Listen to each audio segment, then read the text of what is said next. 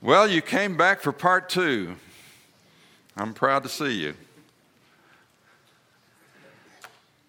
This series, of course, is designed to help us have greater confidence in the books that we use all the time, these English Bibles that we have in our possession. So if you weren't here for part 1, I'm sorry we can't preach that lesson again tonight. We're going to have a brief review, but the basic purpose of this 2-lesson series is to be confident that what we have in our hands is what God wants us to know that He's revealed to us. So I'm going to start with 1 Peter chapter 1, if you want to open there with me. 1 Peter 1, verse 24 says, well, let's start with verse 22. 1 Peter 1, verse 22. Since you've purified your souls in obeying the truth through the Spirit and the sincere love of the brethren, love one another fervently with a pure heart, having been born again, not of corruptible seed, but of incorruptible, through the word of God, which lives and abides forever. Because all flesh is as grass, all the glory of man is the flower of the grass withers and its flower falls away, but the word of the Lord endures forever. That's God's promise. So I'm convinced, and I hope you will be if you're not already, that we have in our possession the word of the Lord, and it continues to exist, to endure throughout the centuries. But I must confess that God has chosen a most interesting way of preserving His word. And it's not necessarily the way anybody else would have predicted, but that's what He's chosen. And part of what we're going to talk about tonight is the history that relates to how we got our English Bibles. So thank you for being back here this evening, and let's get right at the lesson at hand. Well, how did we get the Bibles that are so usable and available today? That is a long and fascinating story. It is not for 1 hour or even 3 hours. But we're going to at least hit the highlights. And the first thing you need to know is that the Old Testament was written in Hebrew and Aramaic, and the New Testament in Greek, about 40 different writers over about 1,600 years. It's not a book, is it? It's many books put together. And we do not possess any of the original autographs of either the Old or the New Testaments. You may notice I have that in a place that jumps out at you. Are you aware of that? There are none of the original autographs. What I mean by that is the actual handwritten copies of the original as God dictated it to human beings. We don't have any of those. So how can we know this is the Word of God? That's the question. And that's a good question. So how can we be confident? I say so much time has passed, so many things have happened, it's difficult to translate. So it's a good question we're talking about, a question worth discussing as you talk about using this book to direct our lives. So let's get at it. I said this morning that the most trustworthy English versions of this text are those that are translated by large committees of scholars with various backgrounds and that are produced with the intent of giving the world a word-for-word translation of the best available Greek and Hebrew text. We'll not preach that lesson again. But we said that these 5 are good representatives of that kind of an English version. So if you're going to use an English Bible, my recommendation is you use one of these 5 as the one you depend on to help tell you what God wants you to know. And there's multiplied reasons for that, which we talked a little bit about this morning. But even when you take those 5 and you compare them, you're going to find differences between them. And we explained a little bit of that this morning. Many recent discoveries of ancient manuscripts and the relative importance given these help determine how the exact translations come out in English. So, tonight we're going to focus on the New Testament. There's a whole series of discussions about the Old Testament, and those should be done, and we'll leave that to your regular preachers here to take you through, but there's a lot to be said about that as well. But we're going to focus on the new because that's the law by which we live today. And we're going to say to you there are variations in our text of the English versions of the New Testament. I've already shown you some. And that's because there are variations in the extant Greek manuscripts and in the ancient versions of the New Testament. So there are variants, and we'll see that in the course of this discussion. So let's now talk about specifics about the New Testament. What do we have supporting the text of the New Testament? And what we have is three great witnesses. You see on the screen before you, three great witnesses that testify to the text of the New Testament. The first one is manuscripts. And I said this morning that a manuscript means a handwritten document. But in the study of biblical text, it's more than that.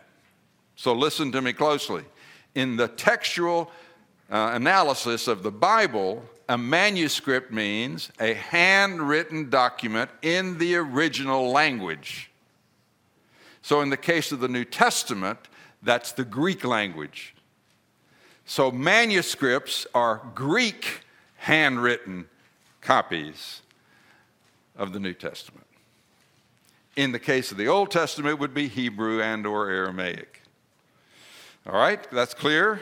And I like it when folks nod their heads, so I know you're still awake and with me. All right. So here are some of the famous manuscripts of the New Testament, the Rylands manuscripts in the Vatican, Sinaitic, and the Alexandrian. We're going to talk a little bit more about those. But that's just four of a lot. And before we talk specifics, I want you to understand that there are lots of ancient documents, not just the New Testament. There's several that are written in the first century, the same century in which the New Testament was written. So, for example, Livy has written the history of Rome in the first century. He was a famous historian from that century. We have 20 manuscripts of his works in possession somewhere on earth. Well, that's pretty good, really, for ancient documents.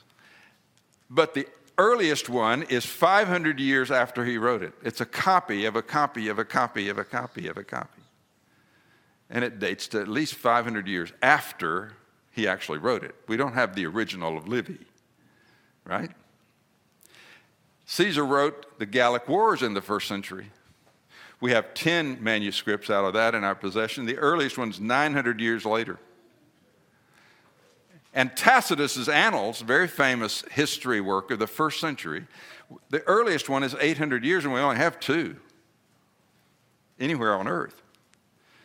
But historians study those things all the time, and they have great confidence in them. Now, are you ready? Eyes on the screen. What about the New Testament?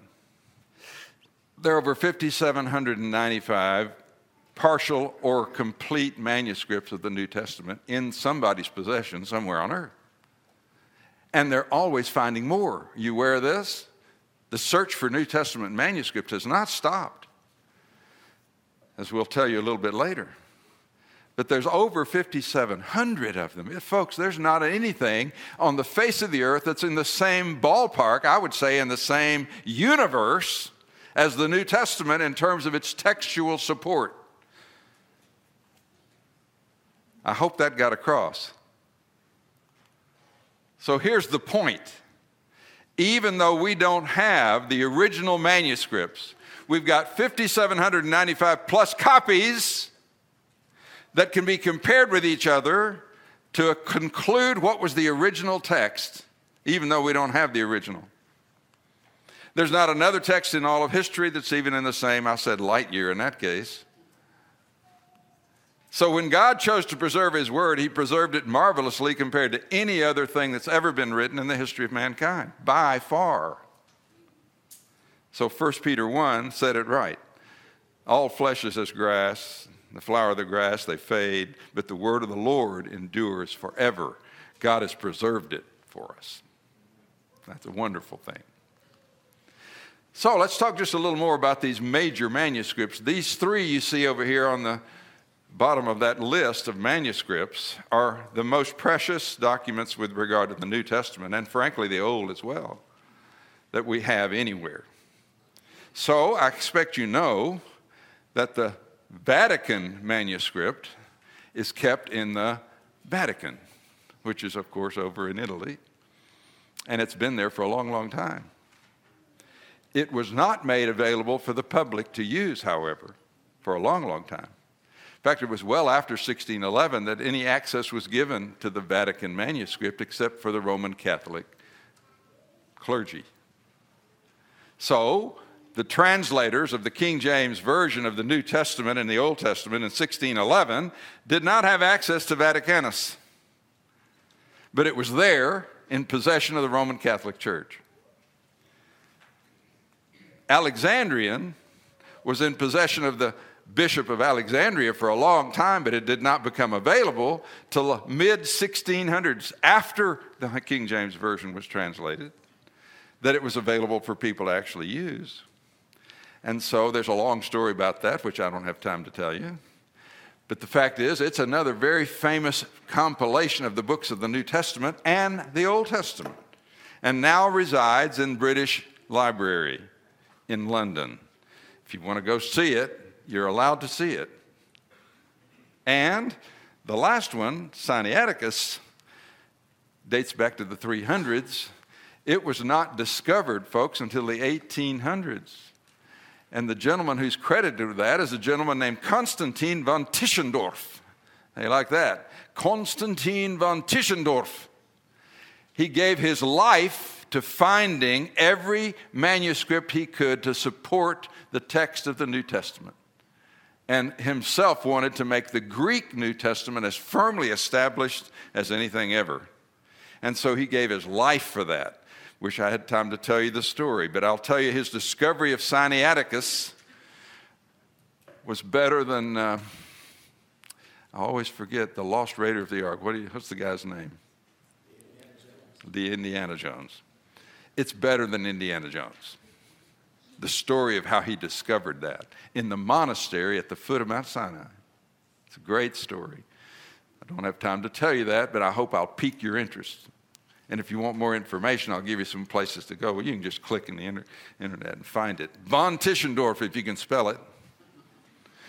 But Sinaiticus didn't become available until the 1800s, folks, and it now resides in the British Library as well. So those two famous ones, which are most of the whole Bible, reside there. And they are very important to us. But that's just one of the testimonials to the text of the New Testament. There's a second, and that is the versions. So you need to understand that a manuscript is a handwritten document in the original language. A version is a handwritten document, at least it was then. Now they are printed in another language besides the original. So for the New Testament, it's any language other than Greek. And there are a lot of those folks that date way back. The Syriac version dates back to the 100s. The Latin also, the original Latin, and the Ethiopic and Coptic. Maybe you remember in the Bible in Acts chapter 8, there was a gentleman from Ethiopia. Remember?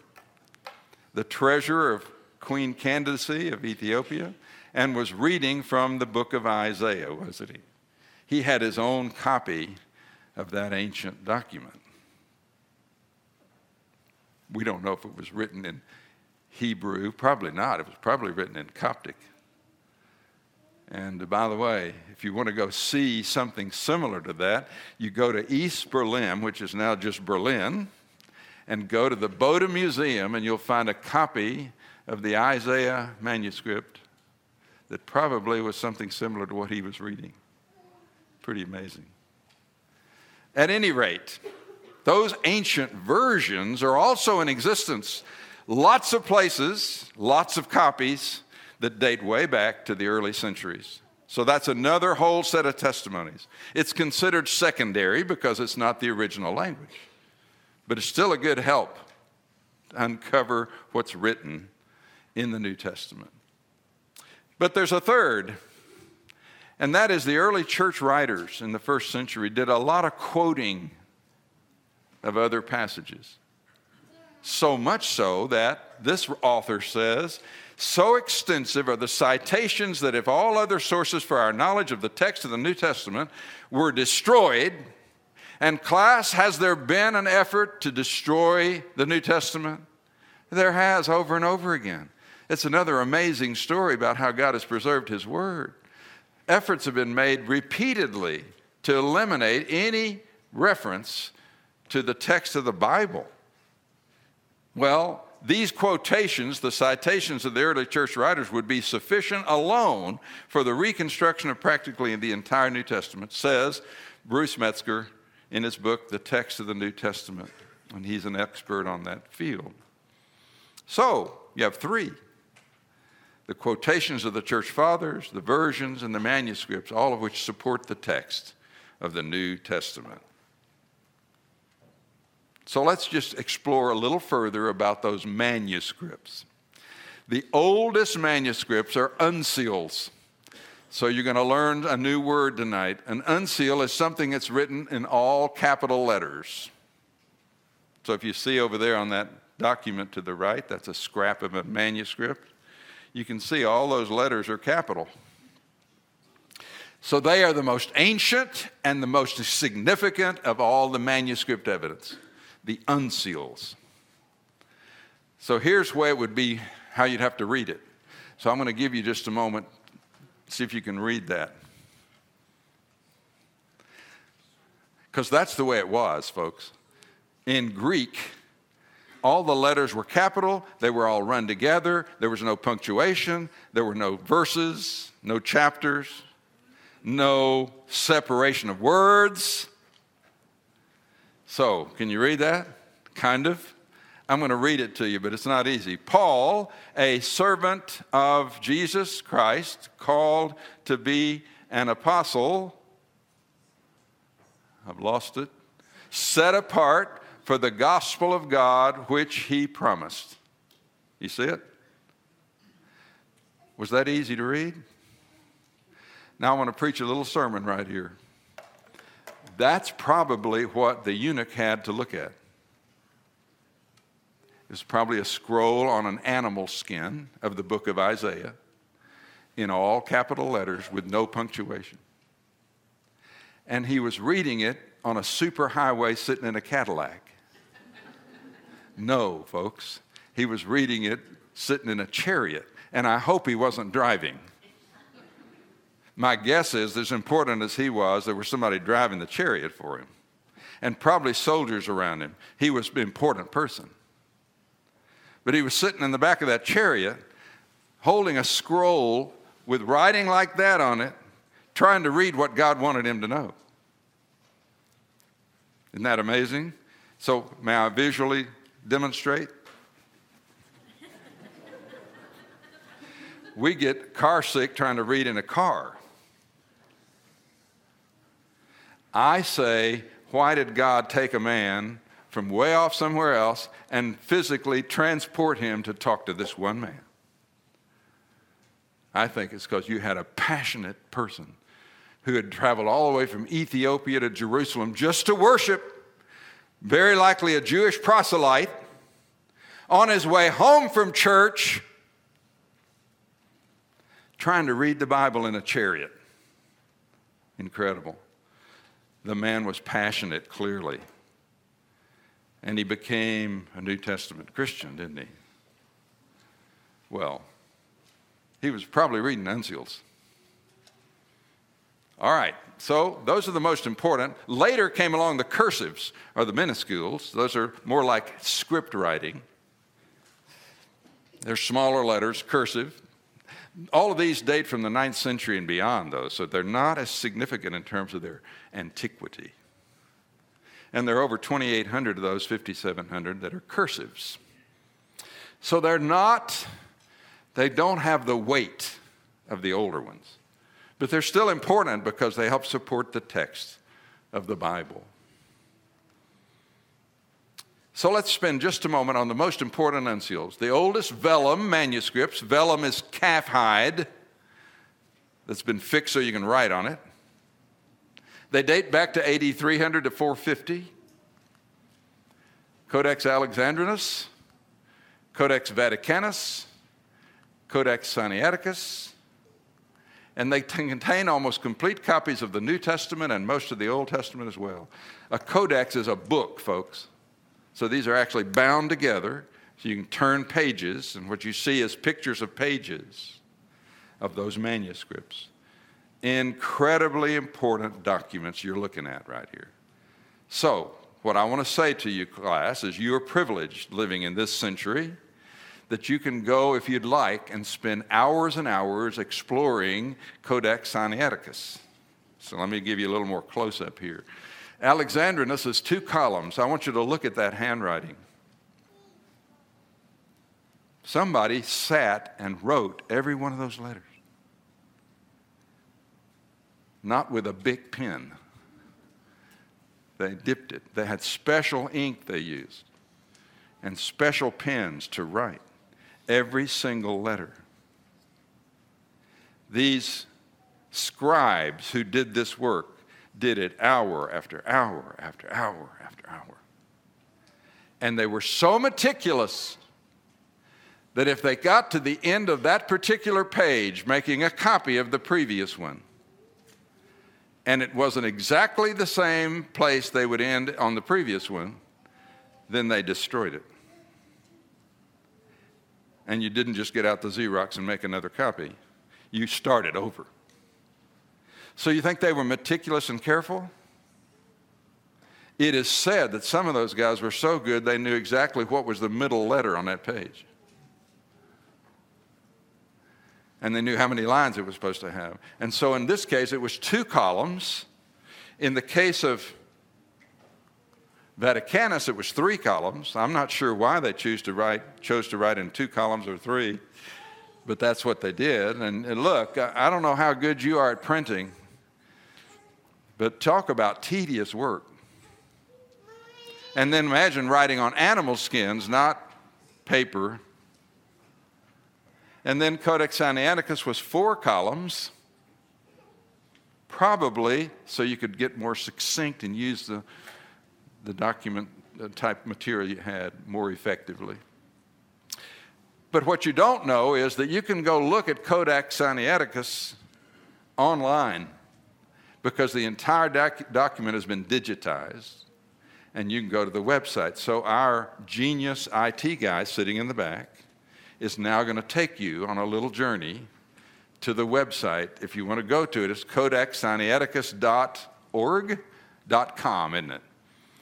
codexsinaiticus.com. There it is. That's the website. And now, by the genius of his fingers, we're going to explore this a little bit. Let me get over here. So, you see up here, you can go to the home page. This is the page where you're actually looking at the manuscript. And so here you can choose what you want to look at. So he has picked out Mark chapter 16, verse 8. You see that? But you can pick any place in the Bible, and you can go look at that part. That's the piece of the manuscript that displays the end of the book of Mark right here and the beginning of the book of Luke. See that? And of course, for all you Greek readers, that would be obvious. But you can go look at it, and on this side is the Greek in more modern type style, and down here is the English translation. So it's all right there in front of you, and you can take a long time, if you like, and examine that as long as you wish. And we don't have a long time here, but I want to show you something. So you want to blow up this piece right here? I want to see this a little bigger, if you would. So you see, he's got himself where he can do that. He's put his hand on the manuscript. And what you're seeing there is a magnification of this column here. Here's the end of verse 8 of Mark 16, verse 8. And notice, it's empty after that. And then if you go over here and go up, there's the title for the beginning of the book of Luke. And here's chapter 1 beginning for the book of Luke. But you'll notice from verse 9 to verse 20, keep going down if you would. it looks like something's been written on there, doesn't it? Kind of looks like it's been erased. So I'm going to bug you with something. No fair looking on your phones while I'm talking. I want you to find out the word for a manuscript that had writing on it and then was erased so they could write on it again. There's a word for that. Very important in textual studies. And Tischendorf, the guy I mentioned a while ago, became famous for translating one of those things. And I don't want to use the word, I about said it. Where he was actually translating what had been erased. Very difficult. So, why is Mark 8 verses 9 through 20 missing there? Is a real good question. There are books written on that. I mean, it's a big topic. But the fact is, Sinaiticus is missing that, and so is Vaticanus.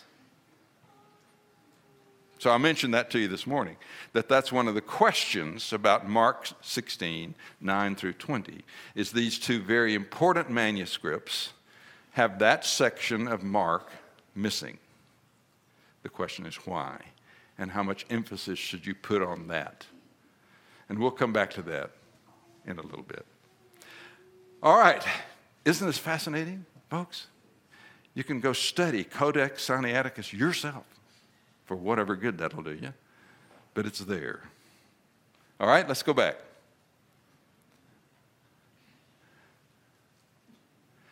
You can see how much I depend on techie guys. Here we go.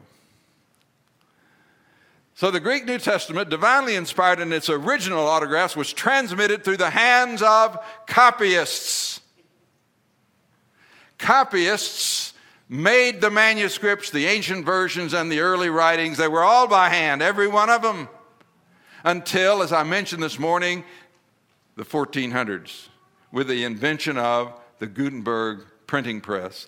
And maybe you know, maybe you don't, the original book printed on the Gutenberg printing press was the Bible. And so after the 1400s, it became possible, thank the Lord, to expand copies of the Bible by the millions, which is still happening today. What you probably don't know is there's still numerous languages spoken by some people on this continent, or on this planet, in which they have no Bible at all in their language. Most all the commonly spoken languages have the Bible fully translated, but there's still plenty of languages that people speak for which there is none. That's not good. So may I put in a plug for you supporting organizations that are translating the text of the Bible into other languages which don't have them. That's thrown in free of charge. In some cases, copyists were looking at earlier copies. So watch, look at me up here. You're sitting at this table, maybe you did it on your lap.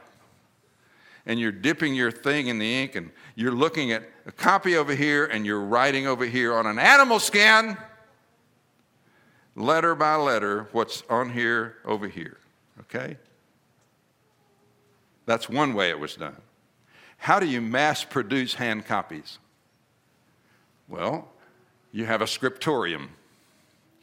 A scriptorium is a room in which you had 20 people, all at their own places, and you're up here reading the document to them, and they write it down while you read it. Would that be more difficult? Probably. But it's the way they mass-produced handwritten copies back then, in a scriptorium. So, human copyists are susceptible to slips and faults either of the eye or of the ear, wouldn't you say? I mean, how good are you at spelling? English is horrendous. Thankfully, Greek isn't as hard as English for spelling. But that's a challenge, wouldn't you agree? So, what I'm trying to get across to you folks is the idea that the text of the Scriptures has been transmitted for thousands of years through generations of copyists, and we have it as accurate as we have it, is beyond belief. Critics, however, of the Scriptures are not so kind. Some scribes were also sometimes susceptible to trying to improve a text by making it agree with other passages of Scripture. We know that happens sometimes. But we have almost 6,000 copies to compare, folks, which is a huge help with manuscripts, plus all the versions. From one point of view, it could be said that there are over 200,000 errors in the Greek text of the New Testament. And that is said by critics of the Bible. And so, how can you trust even our modern Greek text, much less taking that and putting it in English? That's another whole question. So, a critic of the Bible would tell you, you're taking this book in English and you're thinking you can depend on it. You can't even depend on the Greek because it's got over 200,000 errors in it. So what do you think you're doing? You seriously think you have what God said? I think you need to hear that because that's being said. So how do I deal with that? Well, it's not I'm building on the shoulders of giants who've studied this a lot longer than I have. But I say the large number of errors counted this way is not an accurate way to count it. For example, if you had one variation that occurred in 400 different manuscripts, the same one, they count that as 400 errors. No, that's one error repeated 400 times, right? So that's not a good way to count it. That's misleading at best. So I want to show you the best way to count it, and when I get finished, I want you to be blown away by the accuracy of copies of the text of the New Testament. So here's the way we're going to look at it. I'm going to have you use my Bible here. So I'm going to turn to Matthew, the beginning of Matthew. Now understand that in this version that I have, there's a lot of other stuff in here besides just the text. You get it? So we're going to eliminate all that other stuff and have just the text, and we're going to go all the way over here to Revelation chapter 20, what? 2? Is that the last chapter in the Bible? Yes, Revelation 22. So here it is in my Bible right here. And we're going to say, folks, that is 253 pages.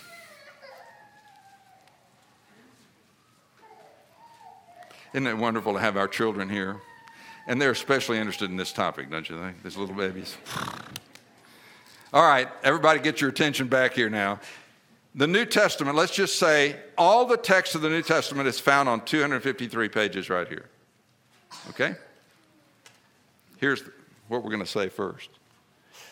80% of the text of the New Testament has no variations in all those almost 6,000 manuscripts.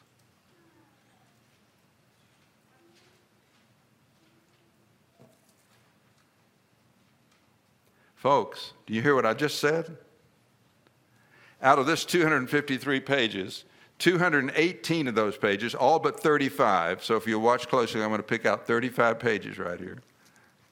The rest of it, there is no disagreement in all those copies. Remember how I told you how they were made? One letter at a time, page after page after page. The entire text of the New Testament, 86% of it is totally in agreement. That in itself, if I stopped there, ladies and gentlemen of the jury, I'd say I'd built a strong case for the veracity of the text of the New Testament. But we're not finished. There are lots of spelling variations. 12% of the variations are spelling. Well, that's another 30 and a half pages, right? What's 253 minus 218? That's 35, isn't it? Well, 30 and a half of those pages, that's all but 4 and a half.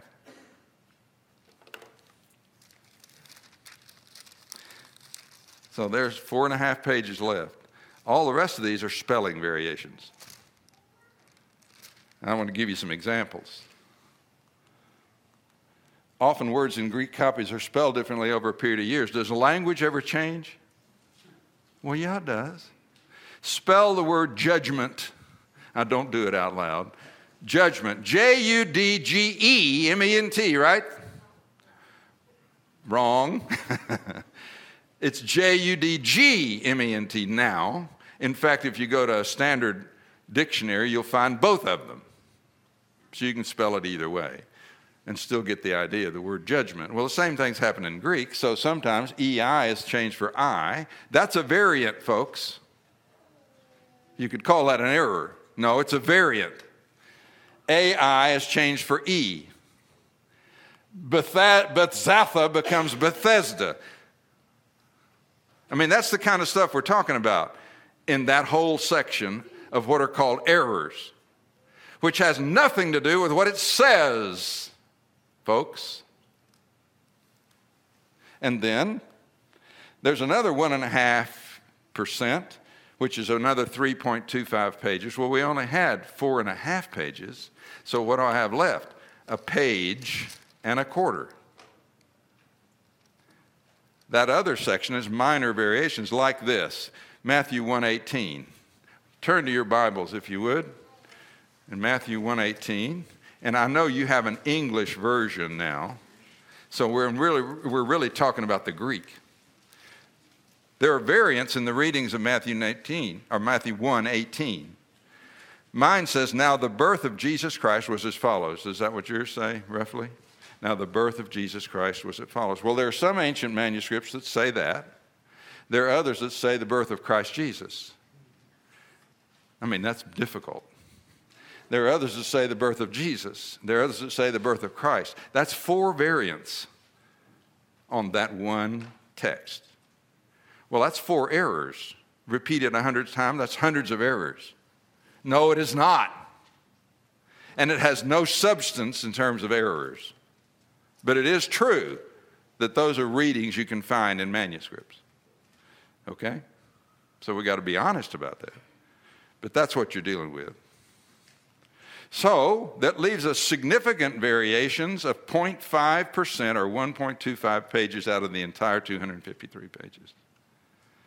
Significant variance. And of course, the ones I brought up to you this morning are in that group. Right? So let's talk about those now for a few minutes. Significant variations. I will not talk about all of them. It'll be your job to explore this further. But we're only talking about a page and a half or page and a quarter of total text of the New Testament. Beyond belief, folks, that through all these years of copying, that's all you've got in terms of significant variations. And I'll say right here and say it again later, there isn't one doctrinal issue affected by any of them.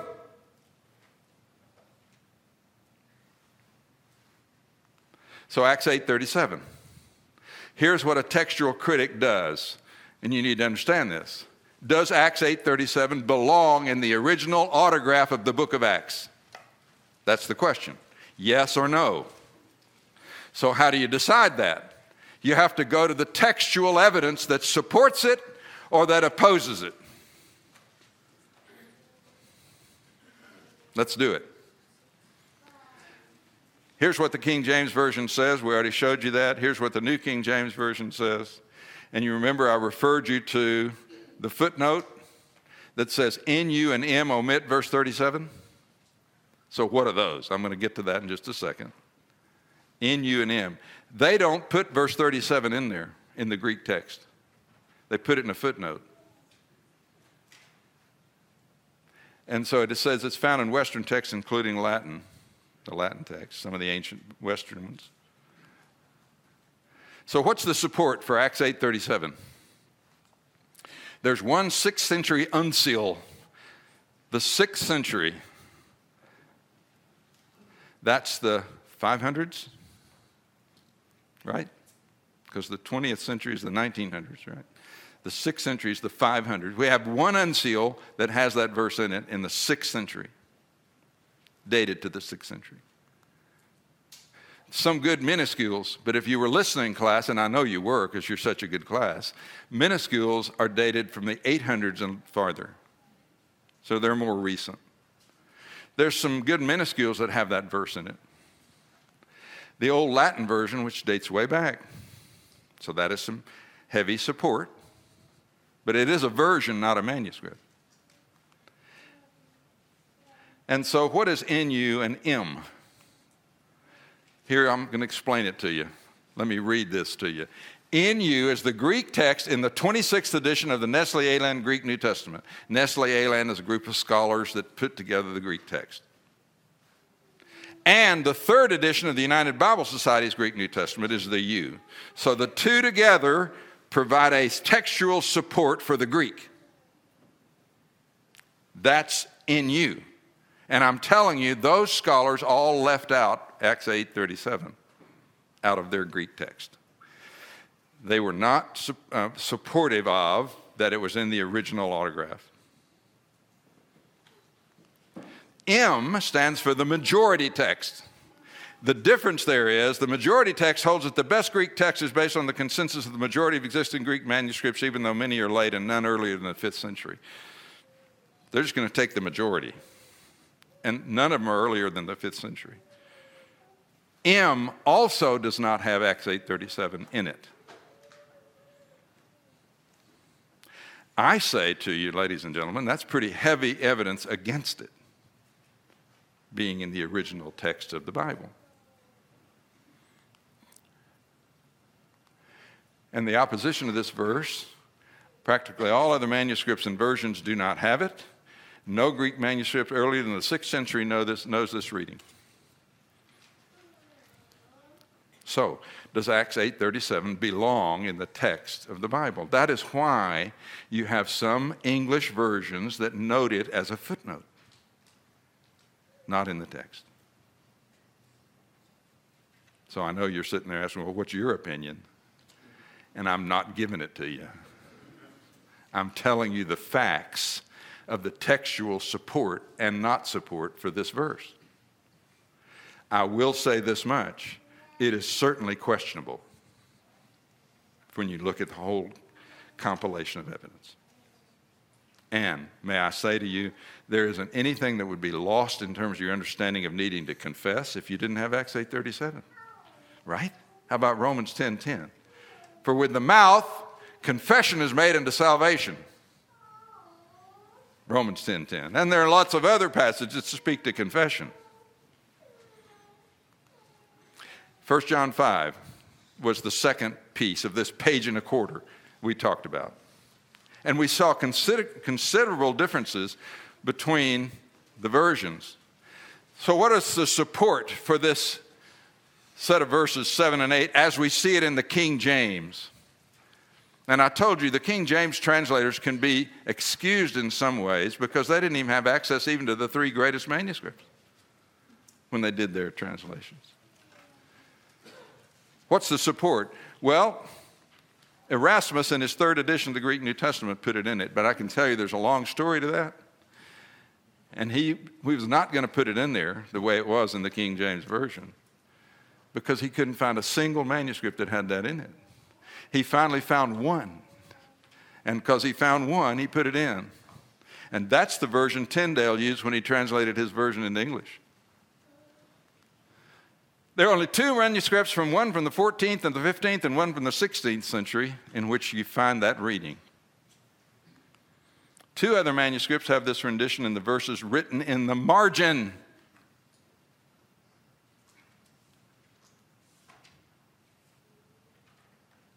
I'm pausing on purpose. And late Latin versions have that rendering.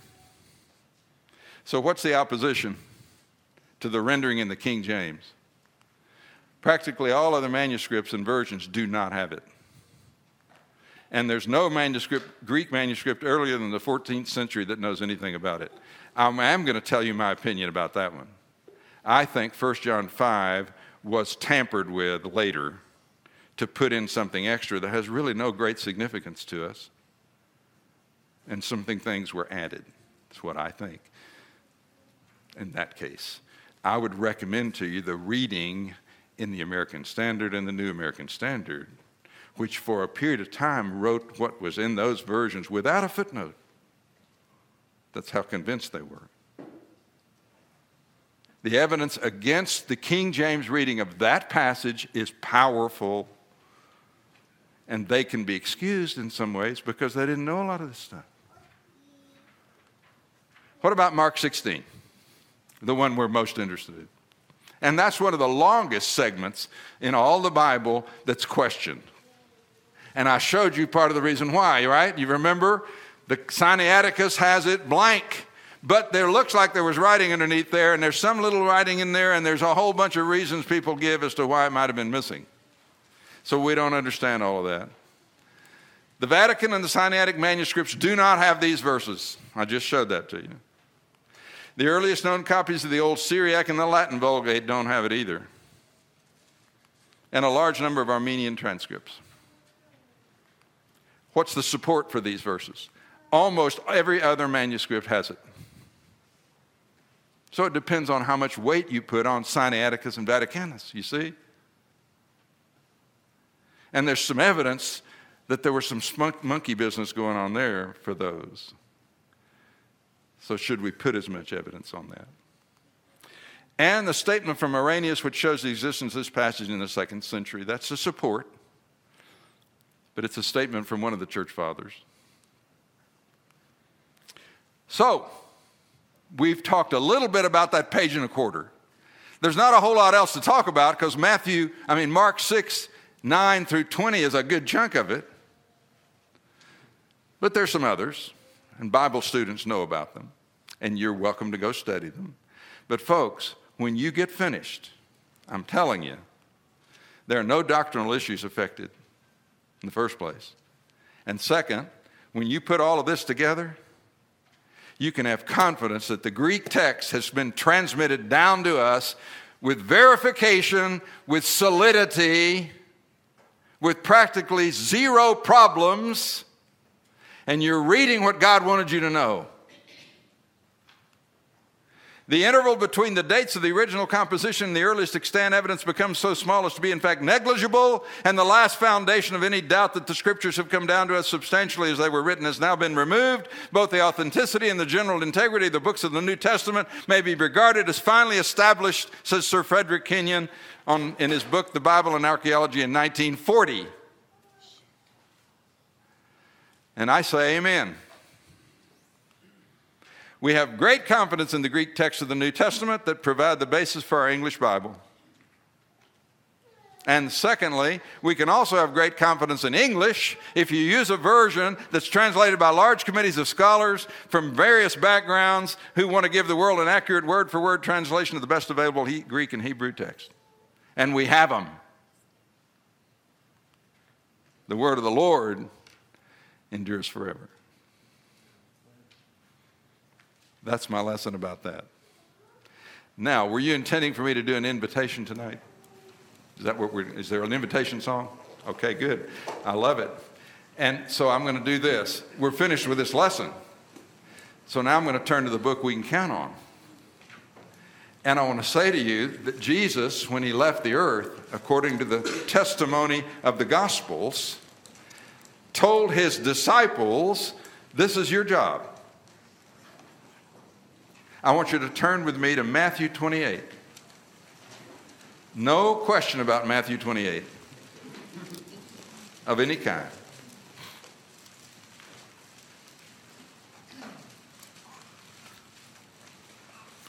Verse 16 says, the 11 disciples went away to Galilee to the mountain which Jesus had appointed them, and when they saw him, they worshiped him, but some doubted.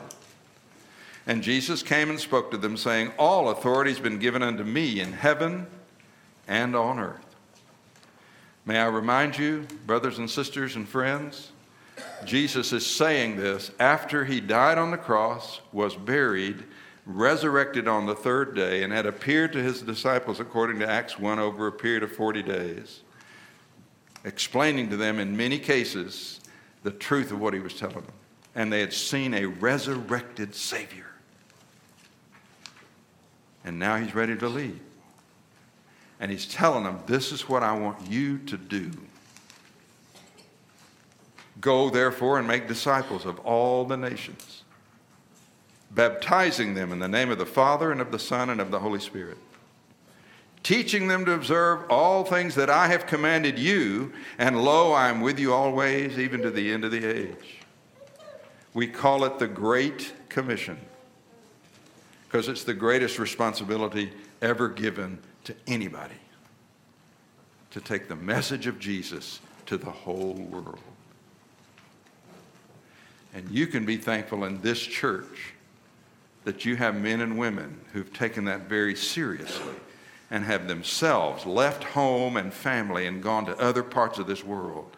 Because the fact is, in this particular century, there are more Christians, as you and I would understand that to be, in this particular nation than anywhere else on earth. There's a lack of distribution of workers around the world.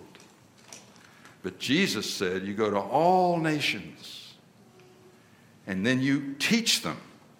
You make disciples and baptize them in the name of the Father, Son, and Holy Spirit.